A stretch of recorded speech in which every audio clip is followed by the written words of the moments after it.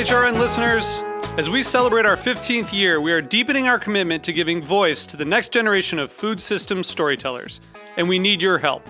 Our internship and fellowship programs help activate new possibilities for underrepresented and underestimated young people through experiential journalism, audio engineering, and production training.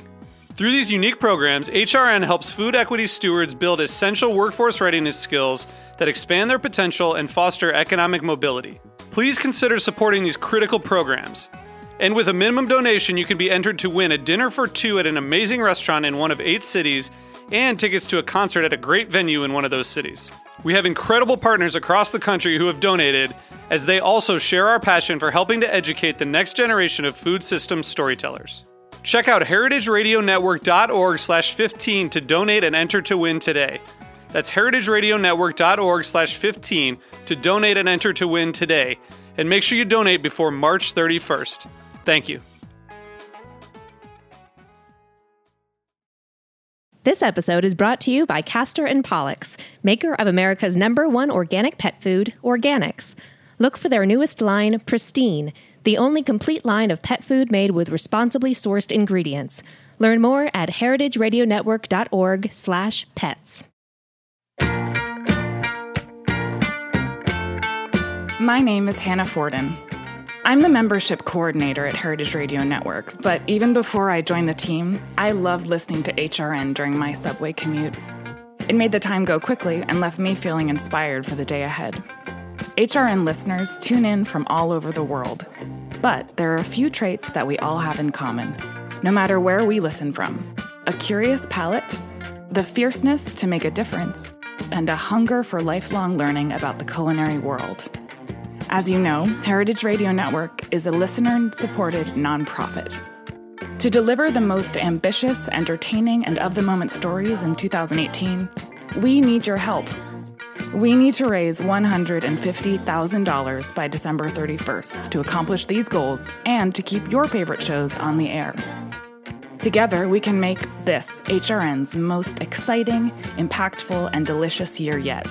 No matter how much you choose to give, you'll feel awesome next time you tune in, knowing that we wouldn't be here without you. Become a member by donating today. Join us at heritageradionetwork.org/donate, and you'll immediately start enjoying benefits such as VIP invitations to HRN events, where you will mix and mingle with your favorite hosts. Plus, we have great member swag. Show off your HRN pride with a t-shirt, or keep your hands safe in the kitchen with an HRN pot holder. Memberships also make a perfect holiday gift for all the foodies in your life. This year, why not give the gift of food radio? You'll hear your generosity in action for the year to come. Help keep our lights on and our mics hot by pledging your support today at heritageradionetwork.org/donate. Thanks for listening.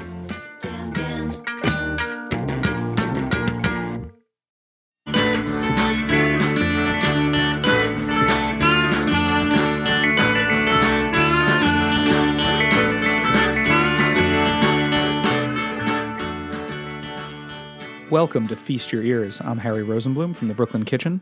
Join me every Wednesday as I talk with people about what they do and how it influences their personal food stories. This is a show about people, life, and food. And today it's about hot sauce. Today's episode 91 of Feast Your Ears, and I'm joined in the studio by King Fojanakong and Dan Fitzgerald from Bronx Hot Sauce.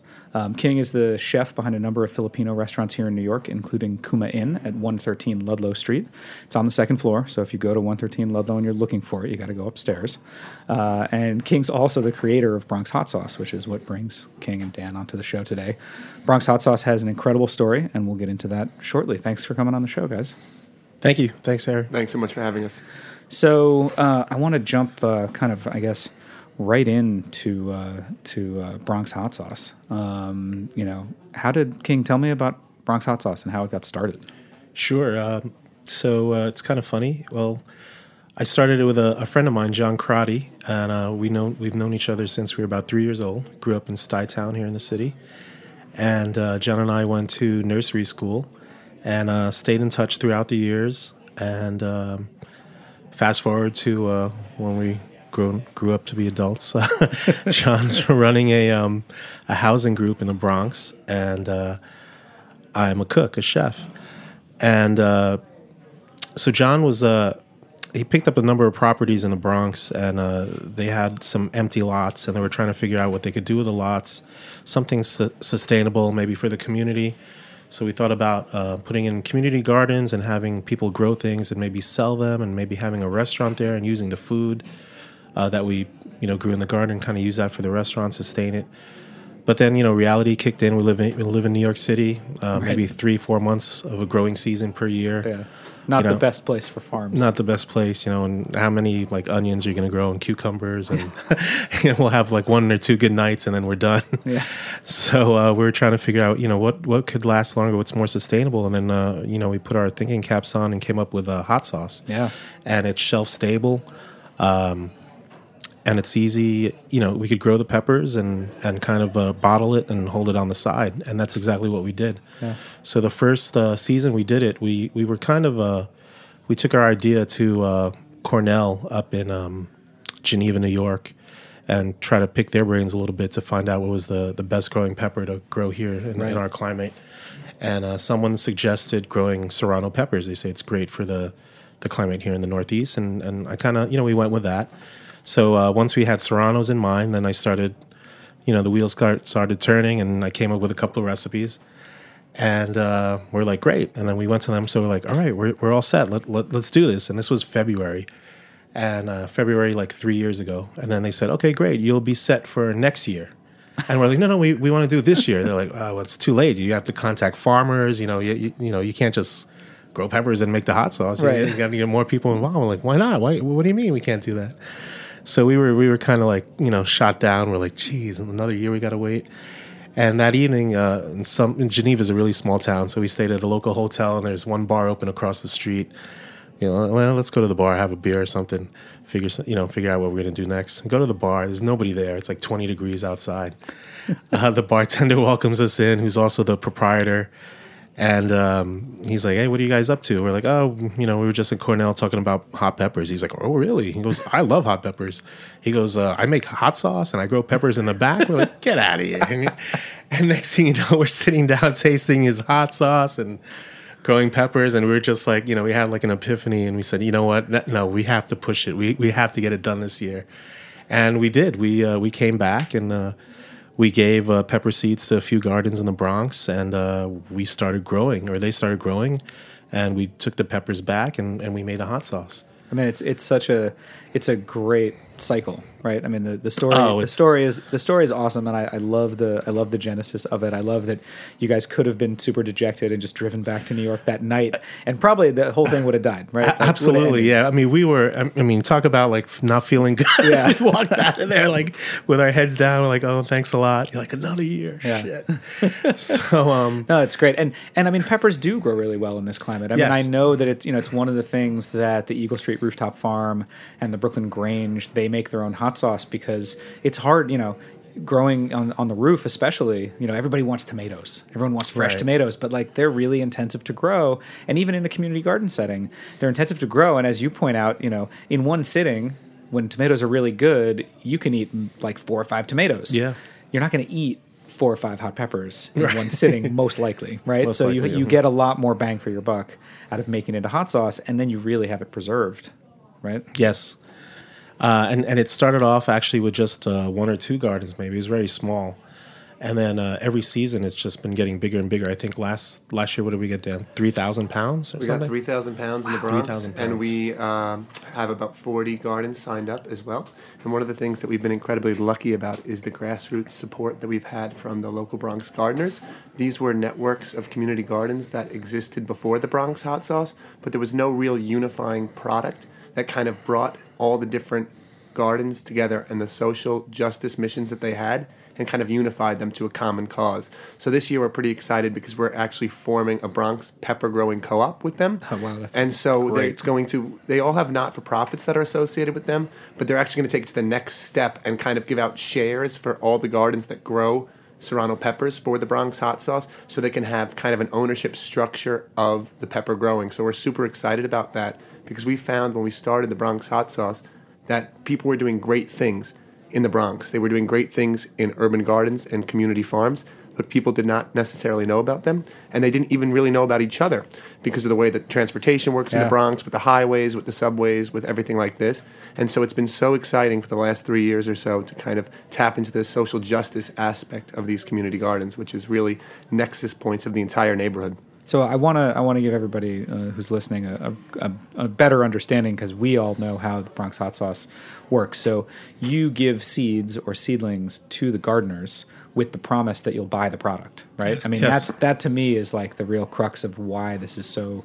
It makes so much sense from an economic standpoint, and it makes sense obviously for you guys. The company's been growing. You've just released a third flavor for the company. You won a Good Food Award last year, so the sauce is really good. But also, it's really it's a really nice way to understand that business can really help people, and that people in the local area can help the business, because you're not having to buy serrano peppers from some faceless farm.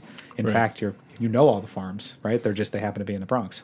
Yes, and that's what makes it even, I think, a better sauce too, is that we know the farmers personally, and we're on the farms with them, and everybody has such a unique story to share. And really, when you talk about how food brings everybody together, this is really one of those fine examples of just people from all different walks of life, from refugees to kids trying to stay out of trouble, to people doing it as a hobby, and it's just bringing everybody together. Well, and I mean, well into the 19th century, the Bronx was the source of a lot of food for the city. Right. I mean, a lot of the Bronx was farms until they started to run the trains and the subways that far north. So, I mean, I feel like that's a really nice sort of return to saying, okay, there is still some open land. Oh, yes. And people are growing stuff. I have at home, I did a class for a community garden here in Brooklyn last year, and a woman came from the Bronx, traveled from the Bronx by subway to come to it, and she brought me a lemongrass plant, because she grows lemongrass in her community garden plot in the Bronx, and so I have it in a pot on my deck, and it was so nice. It was like and it grows really well, and I had no idea lemongrass would grow in this climate. Oh, yeah. It's amazing. Yeah. So tell me about the new sauce. It's the Queen 7. Yeah, so the Queen 7, it's so with the Bronx hot sauce, it's we use serrano peppers for that. Queen 7 change up the recipe a little bit. I have jalapenos in there, and then there's fish sauce in there, and tomatoes. So I'm just looking for a totally different flavor profile, and it kind of reflects also Queens, how diverse Queens is. Yeah, for sure. And it kind of, I think a little bit of that hot sauce kind of reaches everybody in that neighborhood and in that borough. And people can identify with it. Yeah. And then are you planning to do the other boroughs? Are we going to see a Brooklyn? Are we going to see a Manhattan? Yeah, I mean, that's the goal. We're trying to do the boroughs, and we're even looking into other cities, which I think Daniel's looking into now. Yeah, we have about 7 cities lined up for next year that have urban farm communities, everywhere from San Diego to Salt Lake City to Charlottesville to Seattle. And we're trying to think of ways that we can kind of tie all of these cities that have very urban farming and vibrant urban farming communities into kind of some sort of national growers collective of a voice that has one common goal, which is to say increasing urban farms and community gardens, because it's a triple bottom line, we always say. It's not just ecological, that you're growing food closer to where people consume it, so it saves on greenhouse gases. It's not just environmental, it's also social. That has a social component to it, which really I think a lot of people don't realize when they taste the Bronx hot sauce and Queens hot sauce, that we have so many different farmers, each with their own goals and missions. For example, in the Queens sauce, there's a farm in Flushing that's run by survivors of domestic violence. They're Korean women who have overcome kind of very conservative, abusive households, and you have no idea how much a little plot that is their own gives them confidence, gives them strength, and gives them empowerment. And so even though they only managed to grow 10 pounds of peppers in a tiny little yard in the back of a Flushing house, they are such strong supporters of it because they see exactly what it does for the women and the women's lives who it transforms, just to have a sense of ownership that they contributed to something much larger than themselves. There's also a high school involved in Queens. That's John Bown High School. They're a great agricultural program. They have 5 acres of farmlands that they have chickens and fish. They do everything there, and they also grow jalapeno peppers for us. And then in the Rockaways, which was devastated by Hurricane Sandy, there's cropping up urban farms there that are done youth advocacy programs and doing all sorts of great stuff there with food kitchens and farmers markets, and it's just incredible to see from North Queens to Central Queens to South Queens, everyone's kind of buying into the Queens hot sauce as well. Oh, it's really. I mean, it's such a good story, and then the dollars go back into these places as well. I mean, for a lot of people, I know some people who are members of community gardens, and it's all volunteer, right? Yes. People are volunteering their time, and they get something out of it. Obviously, they're able to grow food, but I think if you did it on pure dollars, like if you were completely looking at the dollars for what it costs you and your time and your own inputs to grow that food, you could probably buy conventional groceries cheaper.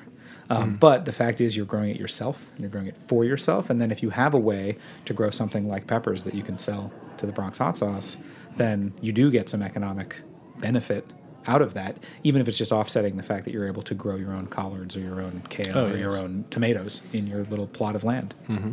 I think that's amazing.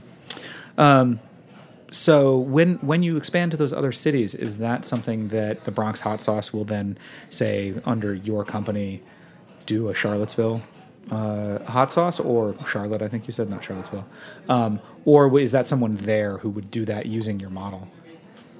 We're very much in the early stages of this expansion, but we were thinking that what we want to kind of do is make, with King's awesome recipes, he's developing 5 more in the pipeline right now. We want to find ways to kind of source different peppers from different cities and make it under one kind of banner of some sort of urban farm brand. Yeah. So people think of whether it be something like Small Axe Peppers, which is our the name of our LLC, or something else that we have to come up with still. We're kind of in the early stages, like I said. Whatever it is, it's finding a way to make people think, when I buy this product, I'm supporting local urban farmers and community gardeners. And that's kind of what we want to come across to people all over the country when we talk about local products that are affecting people in their community, but also on a national scale. Yeah. And is there a point at which I guess a farm is too big for you guys to consider working with them? I mean, I'm imagining, New York is very specific in our lot size, mm-hmm. that sort of limits those things. And I've been to some other places where I feel like some of the urban gardens feel more like small farms to me than they feel like urban gardens, which is sort of what I feel like we have here in New York. And I'm just wondering if is that a concern for you at all, or it doesn't really matter as long as it's in a urban environment? Well, there's no urban place like New York for sure. So if you're going to use New York as the standard, it's going to kind of get a little bit hairy in terms of sheer density of things like this. One advantage is that we found, as we were talking to some partner groups in different cities, that people drive in other cities. So whereas I have to spend most of my time in the summer running around between 40 urban gardens in the Bronx, picking up peppers, driving them to our kitchen, making sure that they're pickled and preserved for the hot sauce cook, in these other cities, they might be able to drive to some sort of central collection point and ship it to us here. So there's definitely, one thing that we've discovered is that urban farmers and community gardeners in general are really good people, right? No one's going to try and get over on this type of thing, Totally. I don't really anticipate that. So we always said we want it to be an augment for what the great work that they're already doing. Our worst fear would be one day a farm is 100% Serrano peppers in the Bronx, and they're not growing cucumbers and not growing tomatoes and not growing any of the things that they use to cook for and eat themselves. But so far, it's been, like we said, between 10 and 20%, no more than that, because we want people to continue doing the great work that they're already doing, and we don't want to turn it to a cash crop. Right. And so, although it is a cash crop, we don't want it to take it over the great work that they're doing. Of course. And if people want to find the hot sauce, can they order it? And if someone's listening across the country, can they order it online from you guys? They could go to thebronxhotsauce.com and they get it online, and a bunch of stores. Every day we're getting new places carrying it for us. Yeah, there's a great map on your website that shows where it's available. And we're expanding we have a few distributors now in the Northeast, which is great. One in Oregon that we got after winning the Good Food Awards. And if you buy it online, after hearing this program, if you use the code HERITAGE, you can get free shipping. So that's a bonus for your listeners here as well. So. Awesome. That's great. From yours truly. Thanks so much, Dan. So you guys, you won a Good Food Award. And the Good Food Awards, for those who don't know, I'm involved in it. I've been on the judging panels. I didn't judge hot sauce the year you guys won, but I do love your hot sauce. I'm really psyched that it won. Tell me a little bit about that experience. So, I mean, basically, you won a Good Food Award. What did that do for you, or what was that like? It was great. We were able to go out and meet other people. It's a great source of networking. We met a lot of people involved in food with the same passion we have, and distributors. We met a lot of distributors. We were kind of struggling at first, looking for distributors. We got into Whole Foods, which took a while to get in there, but that was kind of our first big step. And then winning the awards were great because it just provided us with a whole bunch of more people who were into the same thing that we were doing. And it was also nice to get away from New York and spend some time in San Francisco Right. for a few days. And have you guys submitted again this year? We did for Queen 7. Unfortunately, we got shot down. We were high score, but for some reason this year it didn't work out, which is interesting because King's being modest, because the person who actually presented the award to him, he was on stage with, was Alice Waters, who's obviously one of the people at the forefront of this good food movement, and King actually worked in a restaurant back in the day, so nice. It was a nice moment that they were kind of on stage together, and it was really very cool to see. Very cool. We're going to take a short break and hear from one of our sponsors here at Heritage Radio, and when we come back, I want to move on to talking about some Filipino food. This episode is brought to you by Castor and Pollux, maker of America's #1 organic pet food, Organics. You put a lot of care and thought into what you eat. After all, you're a food radio listener. That thoughtfulness goes hand in paw with how you feed your pets. Purposeful pet food doesn't happen by accident. Castor and Pollux scours the earth to carefully select the best organic and responsibly sourced ingredients. New Pristine from Castor and Pollux is the only complete line of pet food made with ingredients that are responsibly raised, caught, or grown. Feed your dog or cat the new standard, like grass-fed beef, wild-caught fish, and vegetables grown without synthetic fertilizers or chemical pesticides. Pristine from Castor and Pollux. Purposeful pet food. Learn more at heritageradionetwork.org/pets.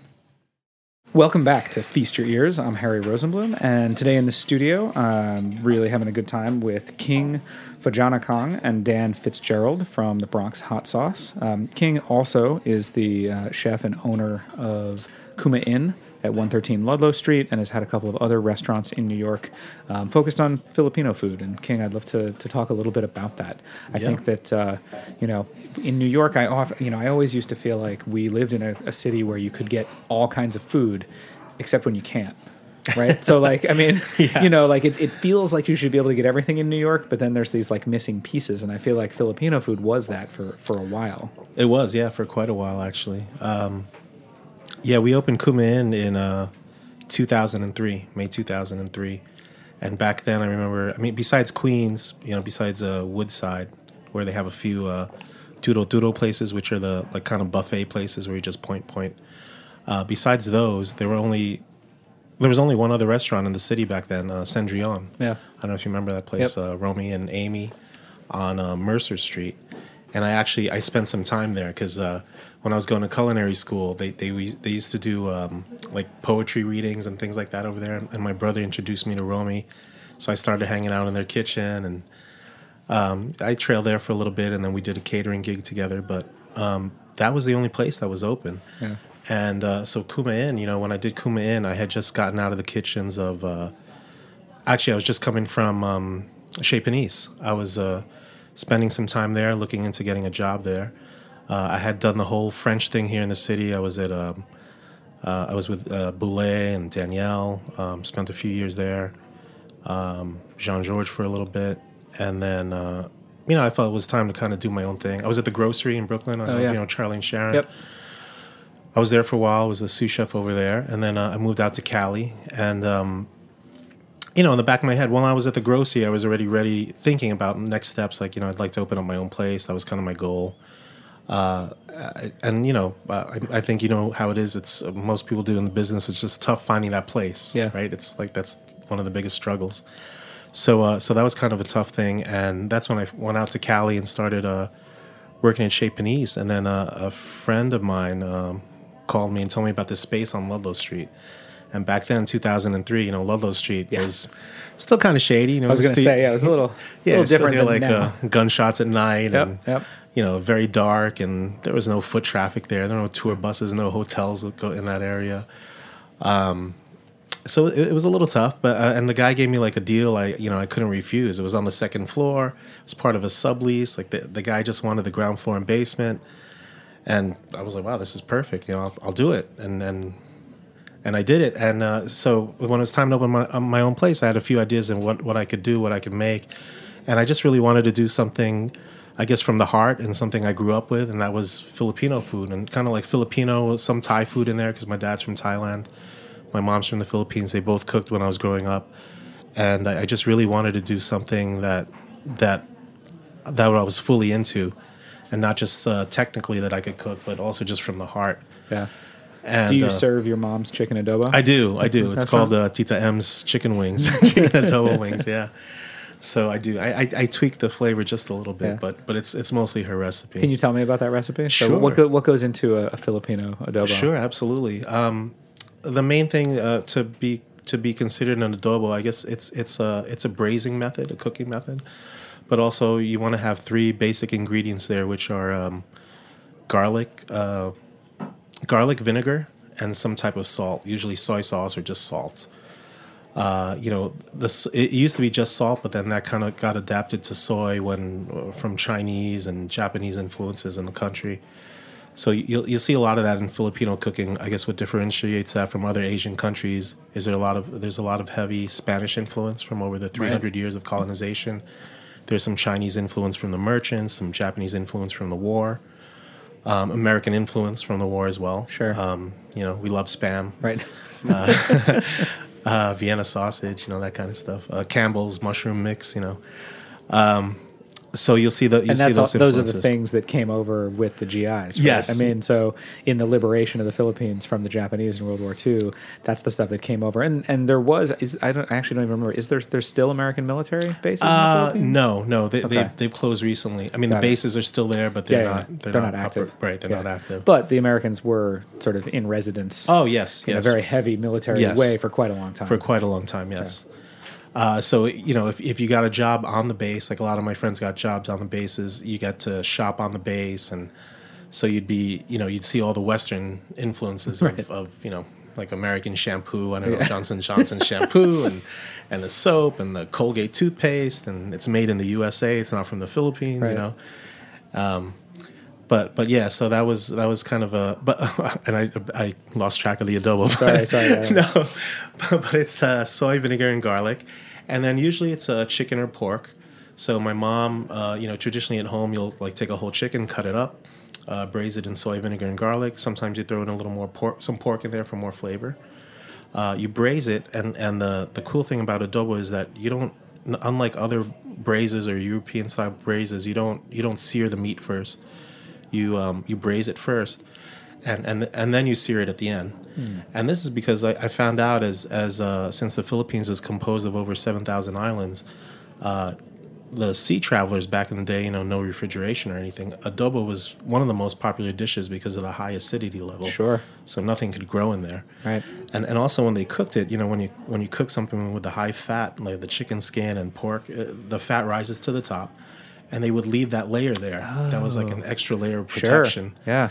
And then nothing could grow inside. Yep. You'd have to go through that layer first. And then once you get in there, there's so much acid in there that nothing could really grow. So it could sit there for days unrefrigerated. Yeah. And I know this because we used to take road trips when I was a kid. And that was like a number one road trip food, Just a pack a pot of adobo, that my mom cooked like the night before, and it was like in the back of the car, and like, okay, let's pull over, like, Oh wow. So what they did was they would take the fat off the top, and then heat that fat up, and then take the meat out of there, and that's what they would cook. They warm the meat up in there and sear it. Yeah. And then throw in the braising liquid, and that became the sauce reduced down, and then you had your adobo.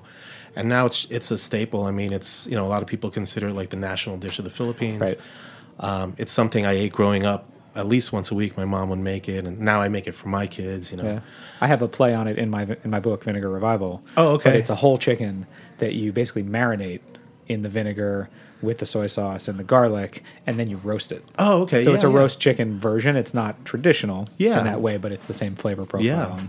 Yeah. No, that and it's great. It works together. You know, it's a simple ingredients, right? Three Yep. things, but I mean, you put them together in the right way. It's really an amazing flavor. Yeah.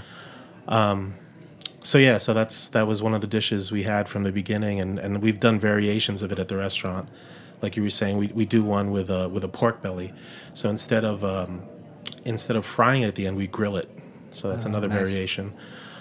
We do one with a pulled pork adobo. We take the shoulder and braise it adobo style, and then pull it, and then stuff it in like a rice bun, like a bao. Cool.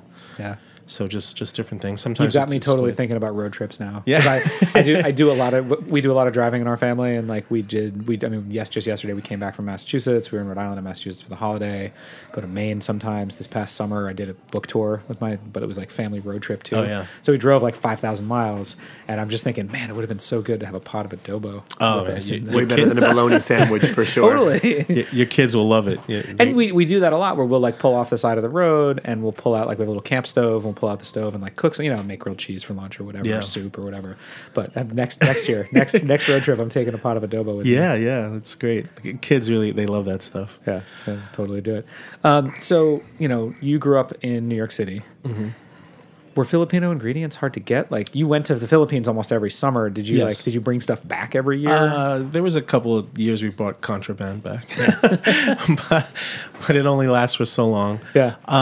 I mean, the good thing growing up, we used to go to Chinatown almost every Sunday, and so we could get fresh vegetables there. They had most of the stuff we needed. Right.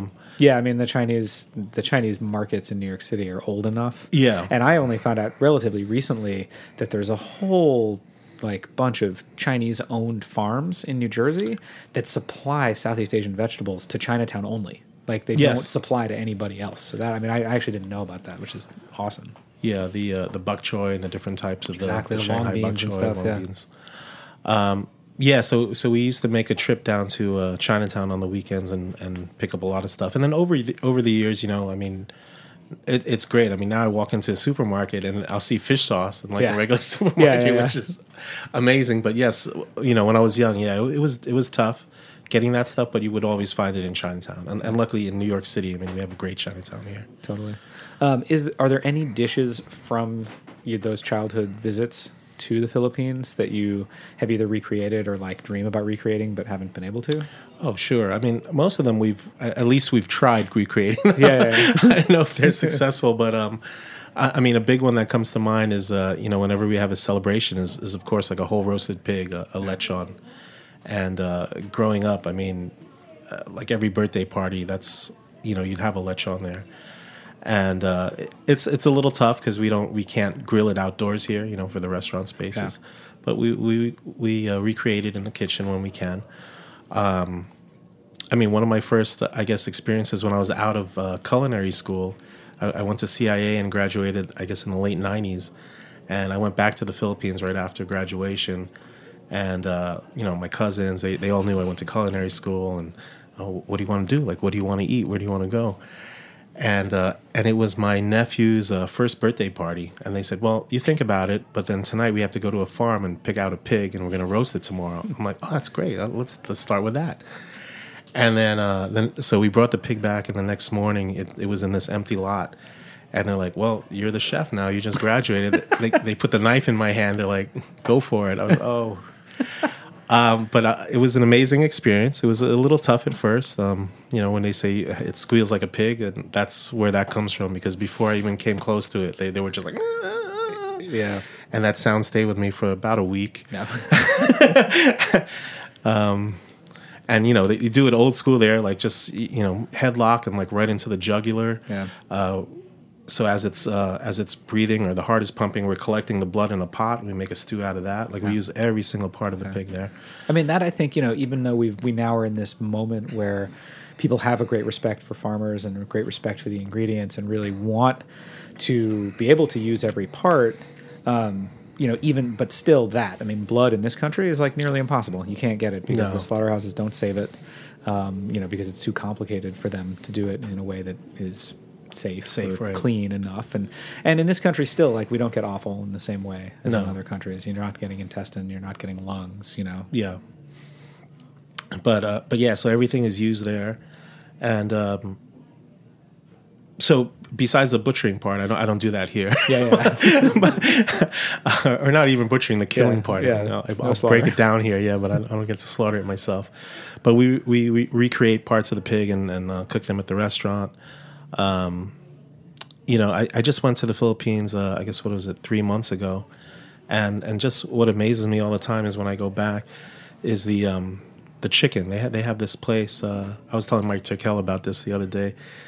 This roast chicken that we do. It's called chicken inasal. It's really, really simple. It's just a roast chicken with a little bit of garlic, fish sauce, pepper, and achuete oil. That the red achuete, the red spice, and then you just kind of marinate it and roast it. It's really simple. And I've tried to create it so many times at the restaurant, the same exact ingredients, and it's not the same. And it's just like, I guess, like wine or anything else that grows off the ground or from the ground. The terroir, you know, the climate, the chickens are just raised on different things, and you know, it's just a whole totally different climate. I mean, over there, when you go to the market in the morning in small provinces, those animals that you buy there are just hanging, and they were slaughtered that morning. Right. You know, it's not like here. Even if you go organic and fresh here, it's just not the same thing. The chicken there, like the breast of the chicken fits in the palm of your hand. You know, it's not like you don't need like two hands to carry like a breasted chicken. Yeah. You know, and it tastes like chicken. You know, it's not like a hard piece of leather. It's like a soft, juicy chicken. Yeah. So that's kind of one of the obstacles I've run into where I can't recreate it, but we try to come close. Cool. Well, I thank you both for being on Feast Your Ears today. It's been really awesome. Do you guys have are there any events coming up at Kuma Inn or anything happening with Bronx Hot Sauce that you guys want to make sure to mention? Well, Kuma Inn, we're trying to book parties now and catering. So if you do want a whole roasted pig, we do whole roasted pigs for outside catering. If anybody's interested, awesome. Give us a ring, shoot us an email. Cool. Yeah, people should check out kumainn.com. It's KUMAINN.com, and Bronx Hot Sauce. We have 3 or 4 events throughout the course of the year coming up. I don't think that we have any on the horizon. We always do a Kentucky Derby party in May to kind of kick off the harvest or kick off the planting season, and then we have a harvest festival as well. The last few years we've done a beer with the Bronx Brewery that uses some of our serrano peppers in their IPAs, and it's super spicy and delicious. So just join our mailing list and we'll keep you informed of any fun events. You know, we don't try and spam you. We just want to make sure that we invite you to fun events that, you know, around town with hot sauce and Filipino food. And we had a lechon at one party as well that King did up, so it was awesome. So it's a lot of fun.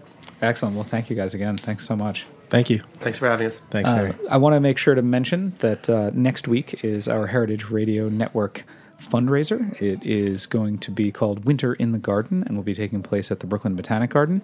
You can visit heritageradionetwork.org/holiday to purchase tickets. It's going to be awesome. I'll be there.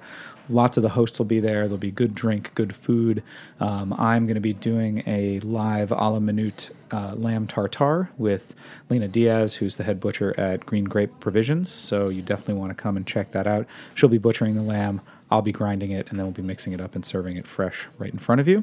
And if you can't make it to that, I encourage you to visit heritageradionetwork.org/donate.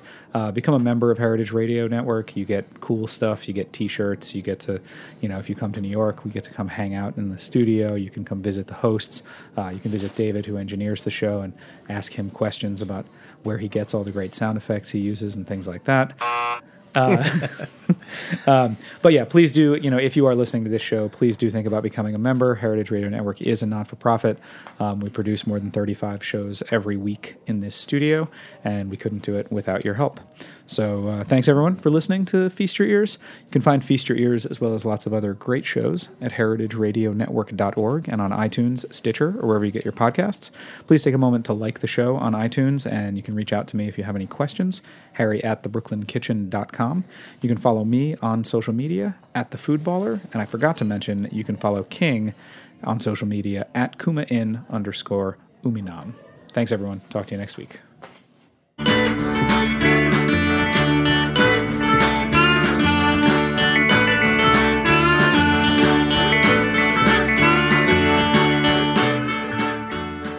for listening to Heritage Radio Network, food radio supported by you. For our freshest content and to hear about exclusive events, subscribe to our newsletter. Enter your email at the bottom of our website, heritageradionetwork.org. Connect with us on Facebook, Instagram, and Twitter at heritage_radio. Heritage Radio Network is a nonprofit organization driving conversations to make the world a better, fairer, more delicious place. And we couldn't do it without support from listeners like you. Want to be a part of the food world's most innovative community? Rate the shows you like, tell your friends, and please join our community by becoming a member. Just click on the beating heart at the top right of our homepage. Thanks for listening.